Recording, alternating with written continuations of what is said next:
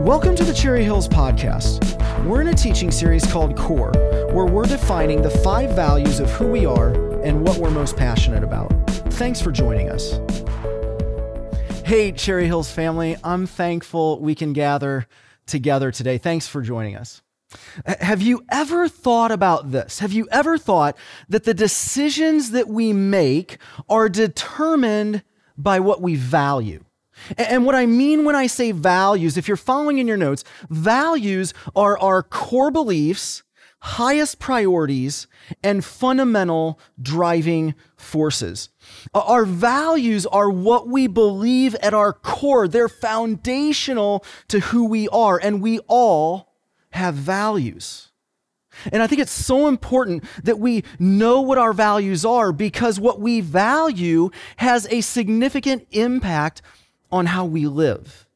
If you're following in your notes, values guide behavior. And we could also say that our behavior reveals our values.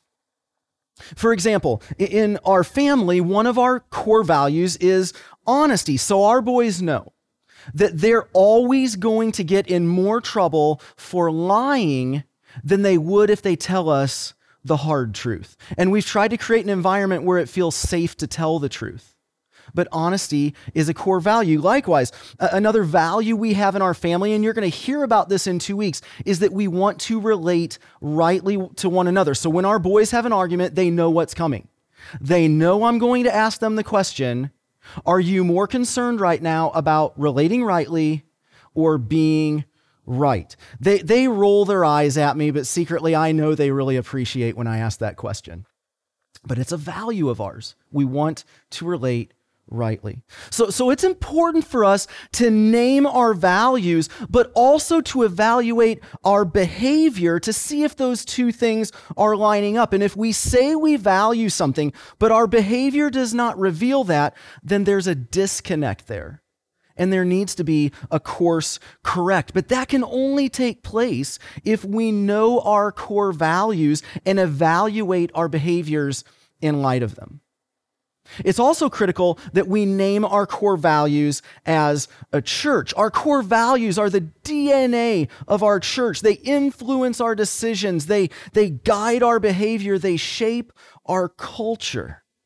So as we begin 2021, we're beginning a new series, if you're following in your notes, called Core, where we're defining the 5 values of who we are and what we're most passionate about. And over the next 5 weeks, we'll be talking about a different core value that is foundational to who we are as a church. These 5 values are not new. I would suggest that they've been a part of Cherry Hill's DNA for years and years. We're just naming them again and saying them out loud so that we're all on the same page together as we pursue life together. And here's our hope by the end of the series. Here's our hope. As we pursue life together in this next season, we want everyone in our church family to know who we are and what we're passionate about. We want everybody to know what guides our behavior. And I believe by naming these values, it catalyzes us and it energizes us to pursue Jesus' mission together. It can influence how we live. And in addition, if you're a guest here, if you're joining us this morning and you're a guest, we want to invite you to pursue life together with us, but we want to know what you're saying yes to if you choose to pursue life together with us. That's only fair.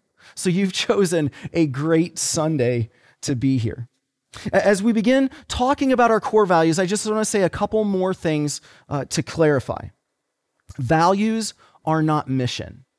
Our values are not our mission. Churches all have the same mission, or they should have the same mission. It's found in Matthew chapter 28, verses 18 to 20. This is called the Great Commission, and would you read this with me on your screen? It says, "Then Jesus came and said to them, 'All authority in heaven and on earth has been given to me.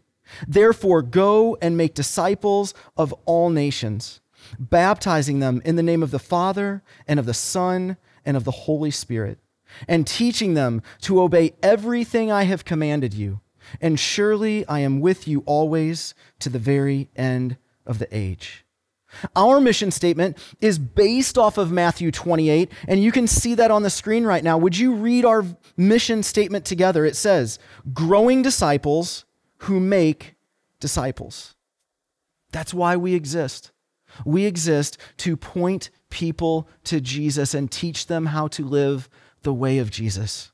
In addition, values are not our vision.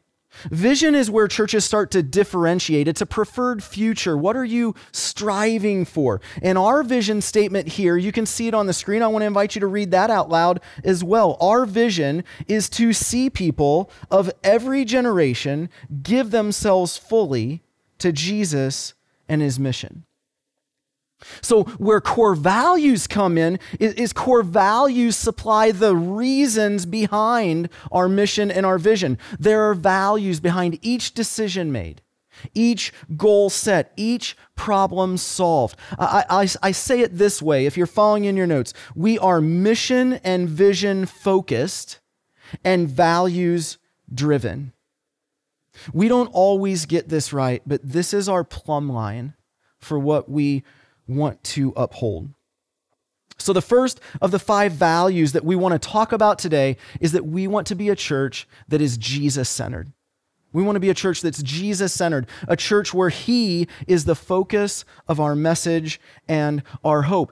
And because that's a core value and it drives our mission and vision, what this means is that every service, every song, every prayer, every message, every ministry, every group, every organization or missionary that we partner with is Jesus-centered.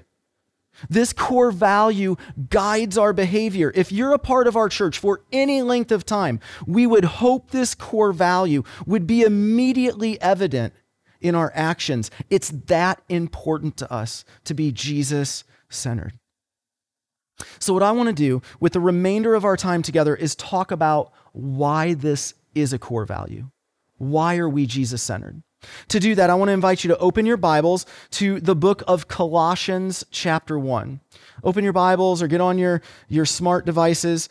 Colossians chapter 1. It's about 2/3 of the way back in the New Testament. It's a set of Paul's letters to the church at Galatia, Ephesus, Philippi, and Colossae. I remember that. This always helps me. General Electric Power Company, Galatians, Ephesians, Philippians, Colossians, if that helps you. So Colossians chapter 1. While you're finding your way there, Paul wrote this letter to a church in a city named Colossae in the year 60 AD. This is just 30 years after Jesus rose from the dead. Some people in this church probably saw the resurrected Jesus. And Paul wrote this letter because the church was struggling because some people had started coming to the church and questioning who Jesus really was. They were teaching that Jesus was less than God. He may have been an important person, but he certainly was not equal to God. They were even saying things like, you can have Jesus, but he's not enough. You can have Jesus, but you need a little bit of angel worship. Or you can have Jesus, but you need a little bit of Judaism. Or you can have Jesus, but you need to have some spiritual enlightenment that nobody else has. Some people were teaching that Jesus wasn't enough and he certainly wasn't God. And Paul wrote this letter to the Colossians to remind them of the supremacy and the sufficiency of Jesus. I've asked my friend John to read Colossians chapter 1, verses 15 to 20. It's in its entirety so we can hear the beauty of the words in this passage. It's actually a song of the early church that they would sing together. So I want to invite you to just listen to these words right now. A reading from the book of Colossians, chapter 1, verses 15 through 20. The Son is the image of the invisible God, the firstborn over all creation. For in him all things were created, things in heaven and on earth, visible and invisible, whether thrones or powers or rulers or authorities. All things have been created through him and for him. He is before all things, and in him all things hold together. And he is the head of the body, the church. He is the beginning and the firstborn from among the dead, so that in everything he might have the supremacy. For God was pleased to have all his fullness dwell in him, and through him to reconcile to himself all things, whether things on earth or things in heaven, by making peace through his blood shed on the cross. This is the word of the Lord. Thanks so much, John. That is one of my favorite passages in the entire Bible. And those may be the most significant verses in the Bible that tell us who Jesus is. So I want to go back through that scripture to answer why we have the core value of being Jesus-centered. So to begin, I want to invite you to read the first sentence in that first gray box on your notes or the words on your screen. Let's read verse 15 together. It says, Jesus is the image of the invisible God, the firstborn over all creation. The first thing we see in this passage, and the first reason we are Jesus-centered, if you're following in your notes, is because Jesus is God. Jesus is God. The word for image, and you may want to write this in your notes, in verse 15, the word for image is icon, and it means exact representation. And when it comes to God, if you want to know who God is, you don't have to speculate. You read, you study, and you watch Jesus. He is the image of the invisible God. The book of Hebrews affirms this in chapter 1, verse 3. You can see this on your screen. It says, the Son is the radiance of God's glory and the exact representation of his being, sustaining all things by his powerful word.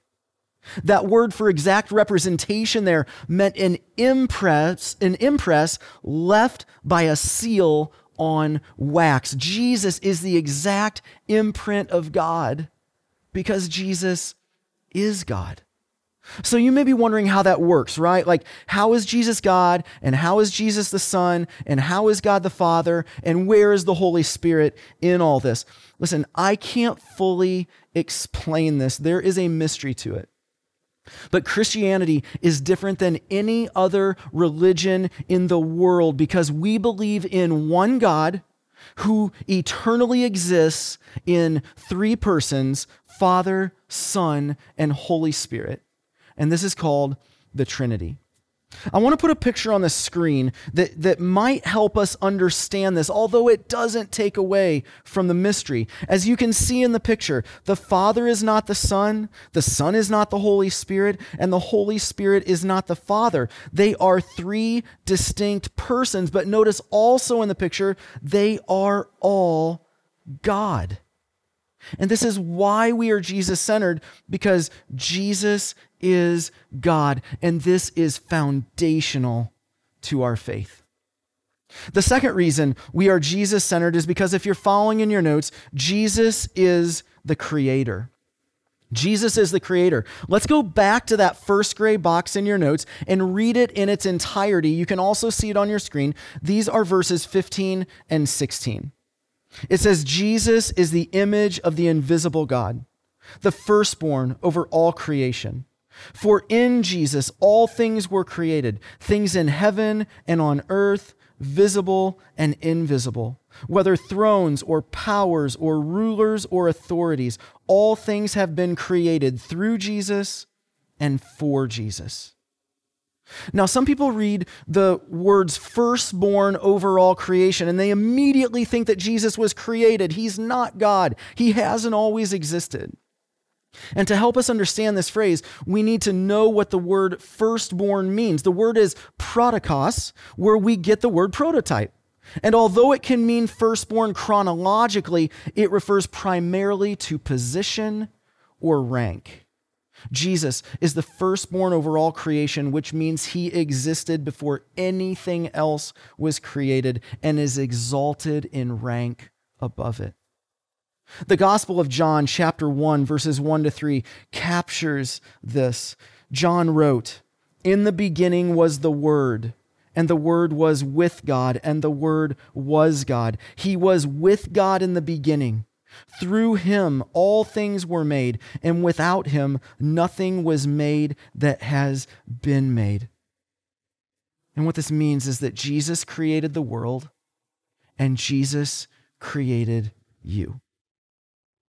We need to know, friends, if you're listening, you are valuable to him. He knows you and he sees you. You were created to know God and be in a relationship with God, the one who created you, and to reflect back to him the gifts that he put in you. It is by him that you were made and for him that you exist. We are a Jesus-centered church because all things were created in Christ, by Christ, and for Christ. As we continue this song, in verse 17, we read this with me on your screen. He is before all things, and in him all things hold together. The third reason why our core value is to be Jesus-centered, if you're following in your notes, is that Jesus is the sustainer of all things. He sustains all things. We just talked about creation. We now see Jesus as the glue that holds everything together. Stanford University is the site of a linear accelerator, a 2-mile-long atom smasher. I'm going to put a picture on the screen for you so you can get an idea of what that looks like. Only a couple other people and me understand the physics of this, but this is where scientists try to pry the lid off the secrets of matter and discover what is inside the miniature world of the atom and the neutron and the proton. But here's the fascinating thing. What they're always discovering is that there is some strange force holding everything together, and they don't know what to call it, and they don't know how to identify it. But God's word tells us what, or rather, who holds everything together. It's Jesus. I want to ask you, wherever you are right now, just be still for a moment. Maybe sit back. Take a deep breath. Be still. We are spinning right now at 1,000 miles per hour, and we don't even feel it. We should be flying across the room, but you're here and I'm here, and all of this is working right now because Jesus is holding it together. Your body is holding together. Oxygen is holding together. The earth is staying in orbit. The sun is burning at exactly the right temperature. And all these things are happening because God is telling them to.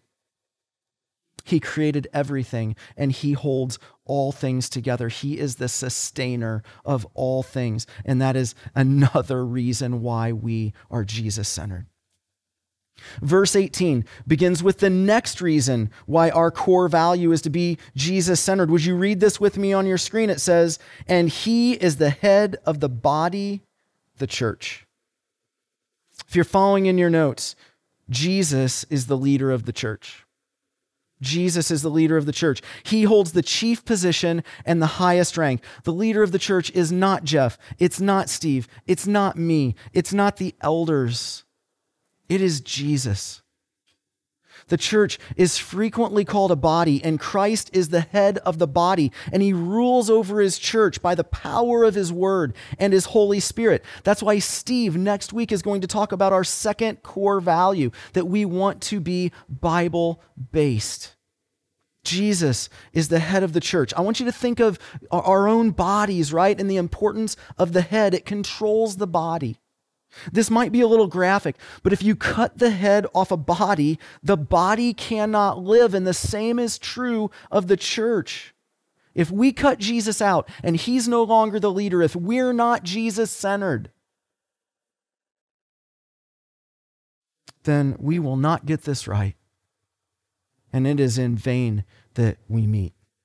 The church is never about us. It is about Jesus. We have to be Jesus-centered. And here's a promise that I'd like to make to one another. Let's covenant together that if we ever get away from being Jesus-centered, would you please speak up? Please say something so that we can course correct and live out that value. Our core value is to be Jesus-centered because Jesus is God. Jesus is the creator and the sustainer of all things. He is the leader of the church. And in verse 18, we also see, if you're following in your notes, that Jesus reigns over death. Jesus reigns over death. Verse 18 concludes with these words. Would you read them with me? He is the beginning and the firstborn from among the dead. There's that word again, firstborn from among the dead, again, meaning highest rank. He wasn't the first person raised from the dead. He actually raised Lazarus from the dead in John chapter 11, but Jesus holds the highest place of those raised from the dead. Remember, Paul was refuting these false teachings that Jesus couldn't be God. And Paul wants us to know without a doubt that Jesus was 100% human, as displayed by his death on the cross, and 100% God displayed by his rising from the dead. And Paul included this because if Jesus didn't rise from the dead, then he wasn't God. And us meeting here today is a waste of time. In 1 Corinthians chapter 15, verse 14, Paul wrote these words, "And if Christ has not been raised, our preaching is useless, and so is your faith." But hear me say this. Our faith isn't useless because Jesus is the firstborn from among the dead. And here's the great news. If Jesus is the firstborn from among the dead, then it means there will be others who rise from the dead as well. Last week, the dad of some of my best friends growing up died from complications related to COVID. His name was Dennis Stuckey. You can see a picture of him on the screen. Mr. Stuckey was such a great guy who loved the Lord and loved his family. It was like a second home for me growing up, and he is gone too soon. And one of the best descriptions I heard of him was one person who said this about Mr. Stuckey: his resting face was a smile. Isn't that beautiful? His resting face was a smile. And when Brent and Tim called me to tell me their dad was going to pass away, it just took the air out of me. Many of you know what that feels like during this season. There was this feeling of emptiness and loss. So make no mistake about it, death stings right now. It stings. But Jesus took the ultimate sting of death and was the firstborn from among the dead. And one day there will be a resurrection parade led by Jesus. And as I prayed with Brent and Tim, who had just said goodbye to their dad, even though they were broken, we thanked God for the resurrection and that Jesus reigns over death. And that's why we want to be Jesus-centered as well. And we're told because Jesus is God, because he's the creator and the sustainer, because he's the leader of the church, and because he reigns over death, verse 18 ends with these triumphant words. Would you read these words with me in the second gray box on your notes or on your screen? Full voice. Let's say this together, church. So that in everything, Jesus might have the supremacy. We are a Jesus-centered church because Jesus deserves the supremacy in and over all things. First place in our church, first place in our marriages, first place in our families, in our jobs, in our time, in our relationships, in our conversations, in our pleasures, in what we watch, and the list goes on and on. We are a Jesus-centered church because in everything, Jesus has the supremacy. Now, we could stop right there. We could finish right there, but Paul continues on in verses 19 and 20 and gives us a sixth reason why we are Jesus-centered. If you're following in your notes, Jesus is our Savior. Jesus is our Savior. Would you read verses 19 and 20 with me on your screen? It says, "For God was pleased to have all his fullness dwell in him, and through him to reconcile to himself all things, whether things on earth or things in heaven, by making peace through his blood shed on the cross." Reconcile is a very important word here. It's one of those words in the Bible used to describe salvation. Reconcile means the end of estrangement. It's the bringing of things back together.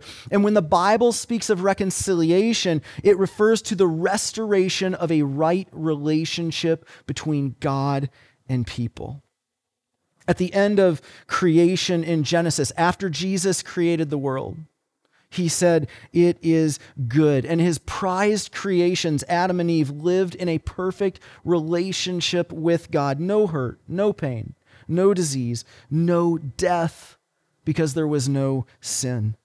And then we're told in Genesis 3 that our relationship with God was tainted. It was ripped apart by sin. It was broken, and there was no way we could ever repair it. Yet the Bible tells us that God was pleased. He was pleased to send his son to reconcile, restore, and make new again what was broken through his blood on the cross. Through his son, God restored the right relationship between him and us. And let me say this to level the playing field. We all need a Savior. We all need a Savior. We can't be good enough to be reconciled. We can't check enough boxes of things off the to-do list to accomplish to be reconciled. We are reconciled to God through Jesus' blood shed on the cross. There is no other name by which anyone can be saved. And that's why we value being Jesus-centered, because Jesus is our Savior. Now, that's the end of the song in Colossians 1, and that's all the further we were set to go today. But I just had this impression that we need to go 2 more verses. I want to go 2 more verses and take just another minute and look at verses 21 and 22 because they're significant. If verses 15 to 20 tell us who Jesus is, verses 21 to 22 tell us who we are. In verse 21, says that we at one time, all of us were alienated from God and enemies of God. We set ourselves against him. And that's who we still are if we have not made the decision to follow Jesus. And then verse 22 is amazing. I want to ask you to read this on your screen with me. But now he has reconciled you by Christ's physical body through death, to present you holy in his sight, without blemish and free from accusation. Because Jesus is our Savior, when we trust him and when we follow him, if you're following in your notes, we are now reconciled, holy, without blemish, and free from accusation. Listen, it doesn't matter who you are. It doesn't matter what you've done. You can be part of Jesus' family. His love and his grace abound over you, and you can be absolutely free from guilt and condemnation and accusation. The good news of Jesus is that it's the true story that's too good to be true. We want to be a Jesus-centered church. But as we close today, I want to offer 2 practical, personal applications as well. First, if you are not a follower of Jesus, I want to invite you to follow Jesus and allow him to be the center of your life. Everyone is in need of a Savior, and today can be the day that you are reconciled to God through the forgiveness of your sin. And you can begin living a Jesus-centered life. If that's a decision that you are considering or that you have made, or you want to talk to somebody more about that and what that means for you, we want to ask you to text right now the word CH decision to 94090, and somebody will get back in touch with you to talk you through this step. But I want to invite you to follow Jesus today and begin living a Jesus-centered life. And the second application is one that we give at the end of each year. I want to encourage you and challenge you to be in God's Word every day as we enter the new year. If you're following in your notes, in 2021, schedule time in God's Word. Spend time with Jesus. Spend time with him. One of the most transforming practices we can participate in is being actively engaged with the Bible on a daily basis. If we want to live a Jesus-centered life, we need to spend time with Jesus to learn from Jesus. And if you would like some help in figuring out a plan that works for you, you can go to our website for some more ideas, or you can text right now the word CH Bible to 94090, and we'll send those plans to you. But I want to encourage you to schedule intentional time with Jesus as we begin this new year. Our core values are our deepest beliefs, highest priorities, and fundamental driving forces. And we want to name that our first core value is that we want to be a people who are Jesus-centered. As we thought about how we could respond today, it seemed fitting that after hearing why we want to be Jesus-centered and after listening to this song of the early church, we would spend the next few minutes lifting our voices in song to Jesus. Now, I know it's tempting to be done right now and tune out, but I want to encourage you to participate for the next few minutes in response to who Jesus is and what he has done for us. I want to invite you to lean in and engage and participate. And after Emma finishes leading us in song, Eric and Terry Woolbright will lead us in a time of communion together. So you can get your juice and crackers ready. In this series, we're having a different family lead us in communion each week because we value life together with one another and we value remembering the amazing love of Jesus. So I want to invite you right now to participate with us as we sing and then take communion together.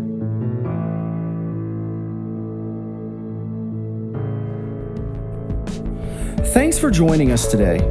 If you would like more information or to stay connected to Cherry Hills Church, please visit our website at cherryhillsfamily.org or follow us on Facebook.